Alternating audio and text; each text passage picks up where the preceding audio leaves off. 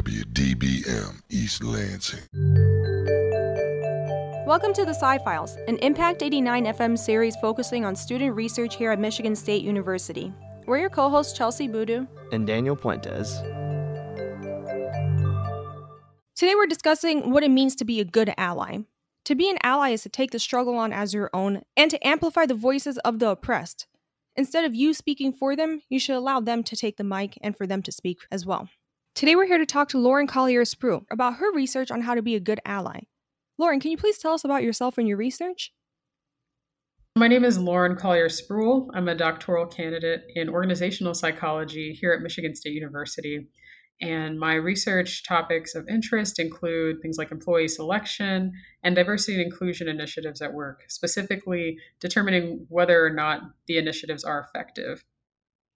Thanks for joining us this morning. You gave a couple of examples there on the different focus areas that you study within your work when it comes to employee resources and selection. One of those topics that Chelsea had briefly mentioned was allyship.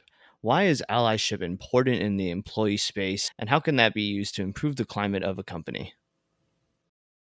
Allyship can be very key for inclusion at work because oftentimes, and there's a great deal of research in this realm as well, but a lot of times when people are coming forward and proposing inclusion initiatives or diversity initiatives, if you are from a member of a group that is underrepresented, there are perceptions that maybe you're seeking out special treatment or seeking out something that will help you. Whereas for allies, that perception, at least in research, has not been found. They're not seen as doing it for self-oriented reasons when they're standing up for something that doesn't directly benefit them.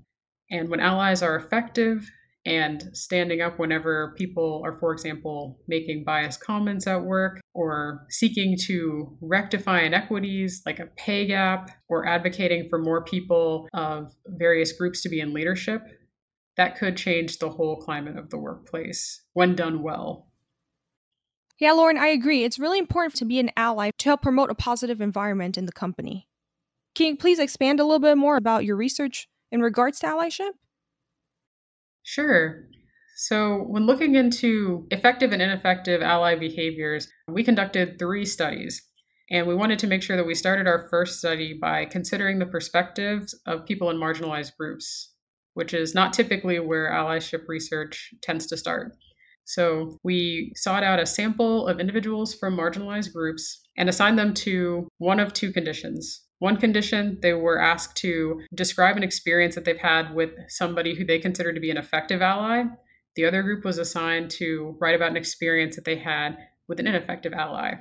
We then measured a variety of psychological outcomes, including things like anxiety, psychological safety, which is kind of the degree to which you feel you can be yourself, specifically around that ally, and other things like that, to see whether or not there were differences in the groups between people who had to describe an effective ally and those who had to describe an ineffective ally.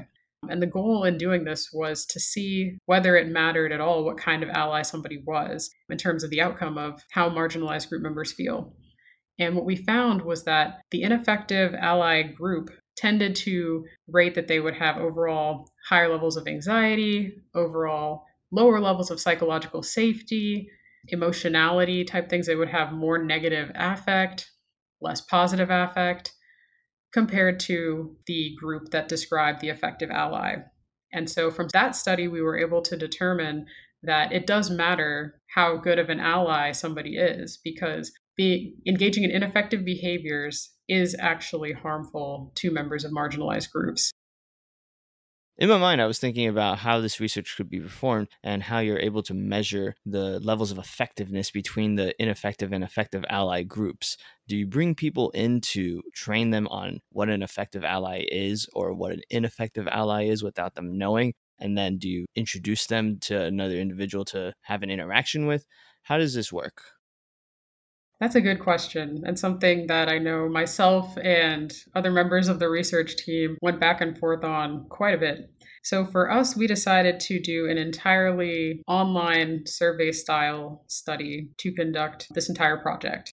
So, what we did was we gave a few definitional phrases to kind of explain to people what we're looking for when we mean effective ally and ineffective ally, but we left it mostly up to the participant to decide whether the person they were talking about fell into the effective or ineffective category. And we wanted to do this because we considered members of marginalized groups to be subject matter experts on the topic of ally performance. Because oftentimes people have many years of experience of either having effective allies or having people who you thought would be effective allies, but potentially ultimately let you down. And so we chose to leave the discretion up to our participants to tell us who was who.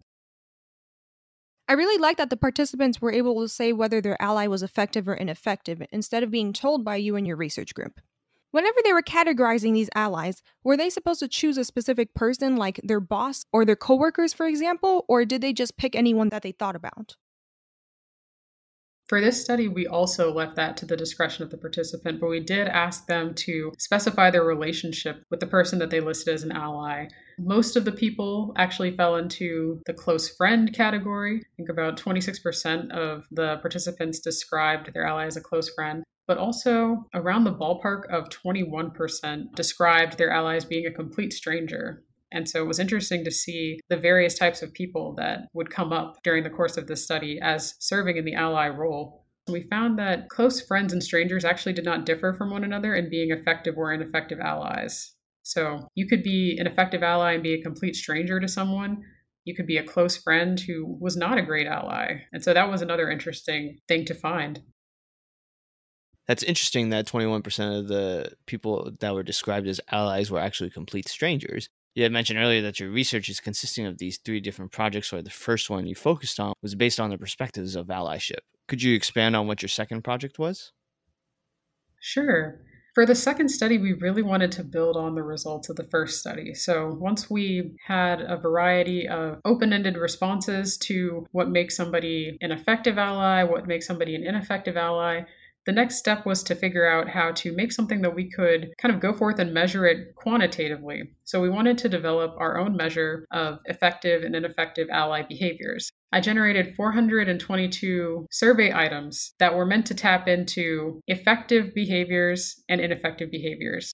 And we did a lot of statistical analyses to try to bring down the number of items to something that could be responded to in a normal psychological scale. And so from that work, we were able to come up with 24 items, 12 representing effective behaviors and 12 representing ineffective behaviors that really stood out, were validated as representing effective behaviors and ineffective behaviors of allies. I know that earlier I had asked you what was an effective ally, but now that you're saying you had gathered these 24 items that you had asked these people about ineffective versus non-effective behavior, can you tell us a little bit about those behaviors that you had put on the survey? Yeah, behaviors of effective allies, for example, would be characterized as things like making sure that the person's needs were considered, helping them communicate their thoughts to people with privilege, insisting that other people treat the person like a human being, advocating when they notice that the person was treated worse than others, speaking up for them when they're ignored, protecting them from verbal harassment, and rallying support when the person would be discriminated against. The final items that ended up in the survey were the ones that we found by kind of presenting what we had to an entirely new sample of people to see where the items fell out, which ones grouped together well, and which ones we could feel confident in keeping for our final measure. So following the analyses, we found that items that would fall into the ineffective ally behavior category would be examples like refused to listen to my concerns, asked me inappropriate questions about my identity, made offensive comments about my group, did not address the offensive behaviors of others, made excuses for the biased comments of others, and was patronizing toward me were examples of ineffective behaviors. You would think that people would think these behaviors are ineffective, but microaggressions are always happening in the workplace, and people don't even realize that they're performing these microaggressions sometimes. Between these 2 studies, did you use the information from the first study to create the questions for the second study that you had just described? Each of these studies had their own sample. So we selected one group of people for the first study and an entirely second group of people for the second study. All of the questions that were created for the second study came directly from the qualitative findings that we found in the first study. For each participant's response, I would generate 1 to 3 questions based on what they shared about their experience. And from there, we actually engaged in a little bit of qualitative coding to help determine which questions should end up in the final survey. And from there, we presented it to the entirely different second group of people, had them respond to it, and then used factor analysis specifically to help us determine which items to keep and which ones would not end up in the final scale.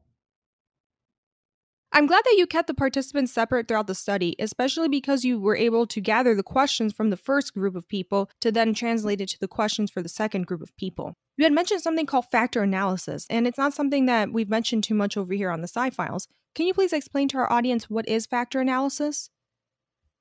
Oftentimes in psychological research, we're trying to get a sense of what people think of things and what their perspectives are. And so the best way to do this is by asking them what their perspectives are. We usually will create a list of items and then present it to a certain subset of the people that we're trying to measure. And we'll use those responses to help us determine which items seem to go together and which items don't really make sense to keep in the scale. And so factor analysis is one way to help us determine which items go best together when we're trying to measure something very specific. In the case of my study, I wanted to make sure that all of the items that represented ineffective ally behaviors fit together well. And so the ones that ended up being selected into my final measure were all things that fit together quite well. Same for the effective behaviors measure. All of those items also had what we call high factor loadings, which means that they all fit together well. And those were kept for the effective behavioral measure. When we do this, we feel more confident that we have a measure that is tapping into the construct of interest in the best way possible. Now that we have a deep understanding on both of the studies that you performed within this research project, what does the third project comprise of, and how do you build on the work that you've done within those first 2 studies? For the third study, we wanted to see how members of majority groups, this would be individuals who fall into the category of white, heterosexual, cisgendered, engage in allyship behaviors more broadly and get a sense of how they respond to 3 different workplace scenarios. So what we did was we just showed them the scenarios of discriminatory events, also drawn from the first study, and asked them open-ended, how would you respond?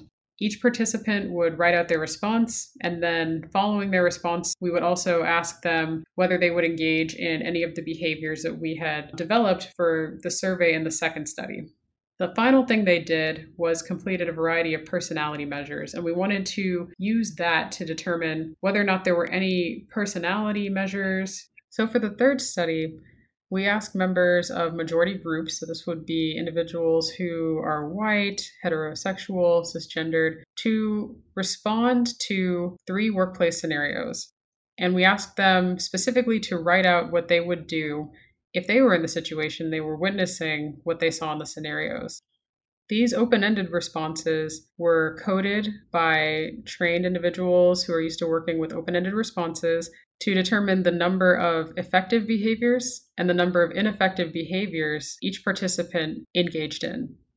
In addition to this qualitative measure, we also used the survey that we had from the second study, reframed it so that a person is talking about themselves rather than reporting on someone else, and asked each participant to note which behaviors they engaged in or would engage in for each scenario to get a second measure of allyship behavior. Lastly, participants then completed a variety of personality measures, which we then wanted to use to see which personality measures, things like their willingness to learn about marginalized groups, their moral identity, the degree to which they have empathy and perspective taking, whether or not they engage in behaviors because they're motivated to not appear prejudiced. We looked at a variety of these things so that we would be able to determine which ones could be related to engaging in effective behaviors and which ones could be related to engaging in ineffective behaviors. That's a really cool study. Someone's willingness to learn and to find the resources to help better themselves is really important. And as you were saying, like things like their morals and their identity and their perspectives are also things that are important as well, because it has to do like with the foundation of who they are. I especially liked how you said that some people may do things to appear to be not prejudiced. And that's something that personally irks me because I don't like whenever people just do something just to fit in or just because they want to please people. It should be because they actually want to do it and that they want to be a supporter and an ally for people who are underrepresented. How do you define someone's morals and how do you conduct this survey without being biased? Social desirability bias is something that comes up quite frequently in conversation and psychological research. A great deal of the time, we are asking people to self report on a variety of things that we're hoping to measure psychologically. So, for example, moral identity. We would just be asking people to rate their own self importance of moral identity using items that are measured on a 1 to 5 scale. However, for the measure of allyship behaviors, where we were asking people to write in their open-ended response in terms of what they would do. In doing that, we were hoping to get a slightly more accurate measure of what they would actually do in that situation. Rather than asking them to self-report and check a box on our scale that we created, we did figure in that there would be some sort of social desirability bias there. However, for the survey items that measured like personality or willingness to learn about marginalized groups, all of that was based on the participants' perspective and what they self-reported. In research, many people who are involved in psychological research are often making trade-offs. And oftentimes, study design, the measures that are selected, are often influenced by who is running the study. To the degree that that can be mitigated, I think it's helpful to have more than one person involved in study planning, measure selection, etc., in order to cut down on the number of biases that might influence what goes into a study. On our end, having more than one person involved in the research, getting feedback from a lab team in terms of what makes sense to include, what makes sense to maybe not include at this time, is one of the checks that we do usually. However, it's also important to note that any study, the researcher who is conducting the study will have their own unique biases, and these biases can't be separated from the study that one is conducting. Biases are always something that's difficult to keep out of a survey, but it's great that you acknowledge and have dealt with that in your studies. By now, our audience has heard a lot of info about what makes an ineffective and effective ally, but what are some underlying aspects of allyship that exist that people don't really consider on a regular basis? Many times when people think of the word ally, it's very tempting to imagine it as a noun, but I encourage listeners to imagine it as a verb. Allyship takes work, and it does take a lot of self-reflection, self-development, and being in it for the long haul in order to be the best that you can be in terms of meeting your goal of helping individuals from marginalized groups and standing in the gap for them. And I think that oftentimes when that's not acknowledged, when it's not acknowledged that allyship is work, it kind of does the whole thing a disservice. You bring up really good points, Lauren. There are a lot of things that people can do to be an effective ally. However, something I've noticed, not only at MSU, something that I see a lot like in graduate school right now, is that a lot of departments will try to recruit people who are underrepresented, which is great. I highly recommend people do that. But something that ends up happening after is that those students that are in the departments that are underrepresented will then be called upon to do a lot of work for DEI, for diversity, equity, and inclusion. Whenever these students are put in this position, they naturally do want to support other people who are also underrepresented, and they also do want to help bring up the community. But this puts a lot of strain on people, especially because they're trying to get their degrees at the same time. Instead, something I've noticed, these students end up leading these DEI initiatives, and it's a very few amount of students. Instead, it should be a community of people, especially people who are already privileged through societal standards, to help lift up these voices and to work together to do more. So my question to you now is, how can we do that? How can we break the norm to have everyone work together to help bring equity to all?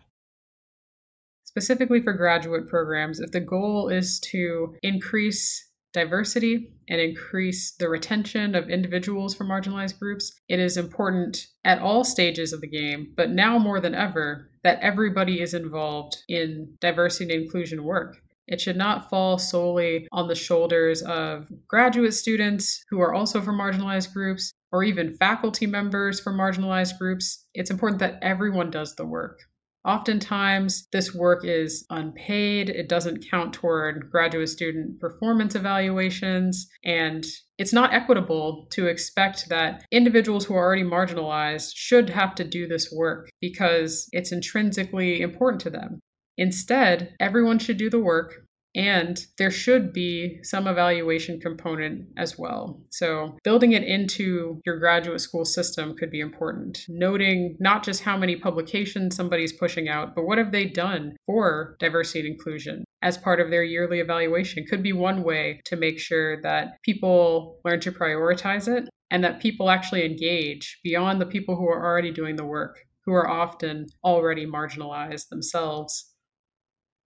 Yeah, I agree with you, Lauren, that if people are serious about solving the issue of systemic racism and inequities, it can't just be left to the person who's being oppressed to solve the problem. It involves the entire community to work together.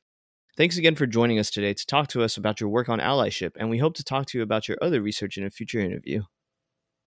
Thanks for having me. The Sci-Files is hosted by Chelsea Abudu and Daniel Puentes on Impact 89 FM. Thank you to our news director, Taylor Halterman, Program Director Amber Konutsky, Station Manager Joe Dandrin, and General Manager Jeremy Whiting. The Sci-Files can be found online on scifiles.org and on your favorite podcast directory. If you're an MSU student and want to be featured on Sci-Files, or if you have any questions, you can contact us at scifiles@impact89fm.org. Thanks for listening, and remember, the truth is in the science.